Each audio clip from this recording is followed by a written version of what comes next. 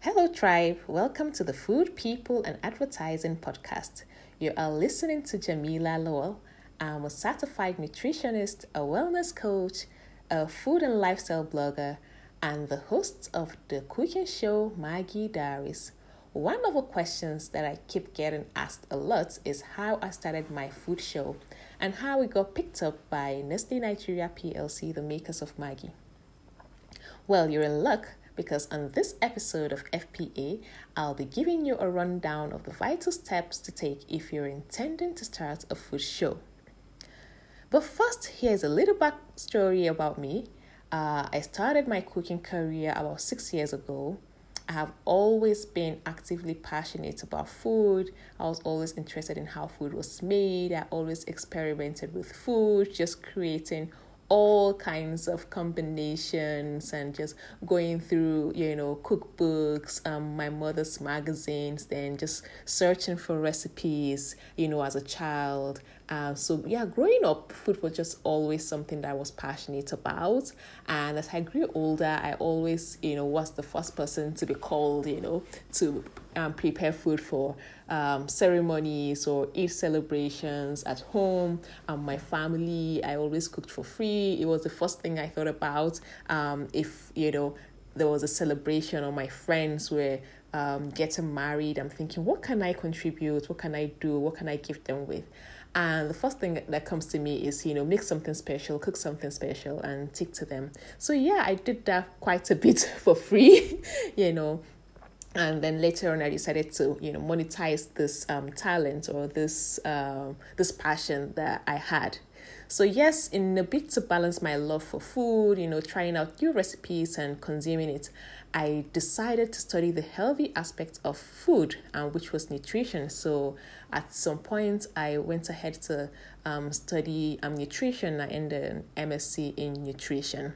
So, nutrition is a very critical part of health and development, right from conception up until, we grow old. At every stage of our life, adequate, proper nutrition is very, very important. And then later on, I decided that, I'm going to, go ahead and do a TV show. I went from, teaching classes, teaching people how to cook food,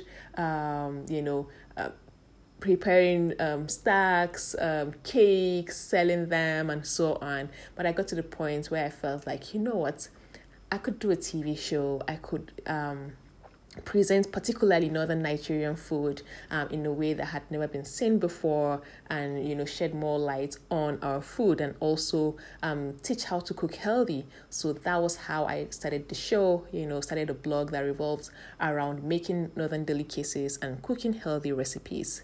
So first things, to start a TV show or a cooking show, in this case, you gotta have a vision, you have to know what exactly it is that you want, you have to have your short-term and your long-term visions of the show. So, because putting your visions in place actually helps you set goals and targets to work around. For my case, it was for instance, for me, it was the focus was going to be on Northern Nigerian food.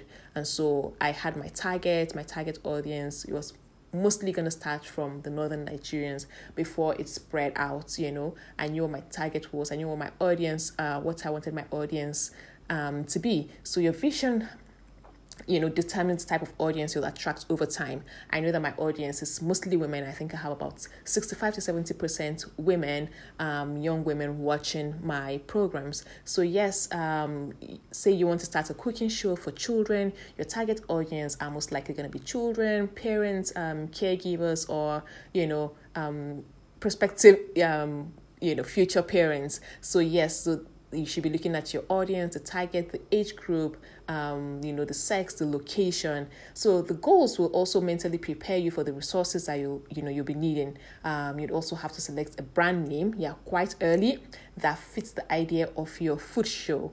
Then secondly, the know-how. Now, for me, research is so important. I love to do research.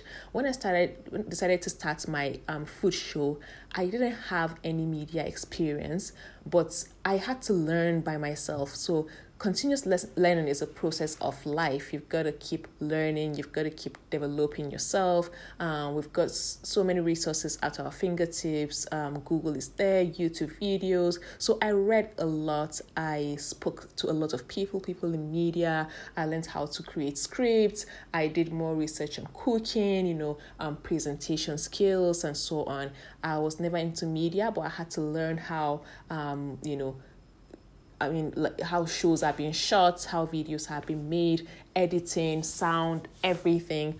I learned mostly by myself, doing research and asking people. So it's important, and really recommended that you conduct your research before starting up and self-evaluate. For creativity's sake and constant ideas, research is really important. It can also give you an insight on the best platforms suitable for your content, because not all content has to be on TV. You can do stuff for YouTube. You can decide that it's just only Instagram you're going to do. You can decide to do radio shows. You can decide to write books. You can decide to, so many things that you can do in this field. So yes, if there are limitations in your cooking skill, you can learn how to cook better. So it's advisable to learn a little. This, could be by, like I said, taking online courses, watching YouTube, watching tutorials, or even learning from other chefs, because you don't know it all. Like I say all the time, I'm still work in process. Sorry, I'm still work in progress. Yes, so next is your financial analysis. This factor is one of those that hinders a lot of people from achieving their goals. But I always say start with the little that you have. Start where you are, just right where you are with what you have. Somehow, the money is going to come along. You got to start wherever you are with the little that you have. So I know that yes, finances can hinder lots of people from achieving their goals, but you can start small. You can start with as little as your phone, using your phone camera to record yourself while cooking, or while teaching how to cook and so on. Before you can collaborate with other people. You can decide to rent equipment if you don't have the money to purchase. I didn't start by buying filming equipment and all. I spoke with friends. Some people brought in their cameras. Some rented out their cameras to me, and so on. So yes, you create a list of the things that you'll need funding for urgently, and then you attend to the top items first. Another very important one is officially registering your brand's name. That's very, very important. It's a priority. You have to take care of that before all other things even fall into place. Next is resources. Getting the required resources needed is a pretty broad part of starting a food show. In this context, it means, acquiring the required materials, like I said, your camera, microphones, lighting, voiceover software. And you don't have to buy all of this stuff by yourself. You can actually rent them for the period of time that you'll be needing. You need to get technical assistants who will be helping with the video production and editing, cooking utensils. You can use your own. You can borrow some from, friends, siblings, your mother, So the truth is you can't actually acquire everything at once, except, of course, if your last name is Dangote. So, just using the concept of, a house is built brick by brick analogy, it is okay to start with small, consistent steps. And it's important to get resources within your budget, and then you monetize your content and reinvest in more resources. So lastly, it would be, last before this, it's going to be your production and content plan. You have to know exactly what it is that you're going to be, what your content is going to look like, at least over a period of time, so that you can stay consistent. So this is where the heavy lifting lies, your ability to creatively transform your vision. You've got a vision, and you've got to put that, I always say start putting it down on paper, put it down on paper. You have ideas and you want to bring them to life, into visual and entertaining content that will attract people to your show.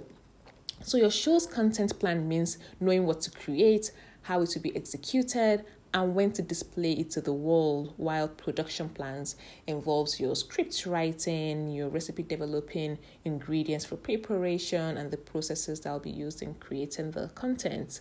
And then you also have strong partnerships, very important to, create strong partnerships. This involves identifying other brands, organizations, and businesses that you can partner with.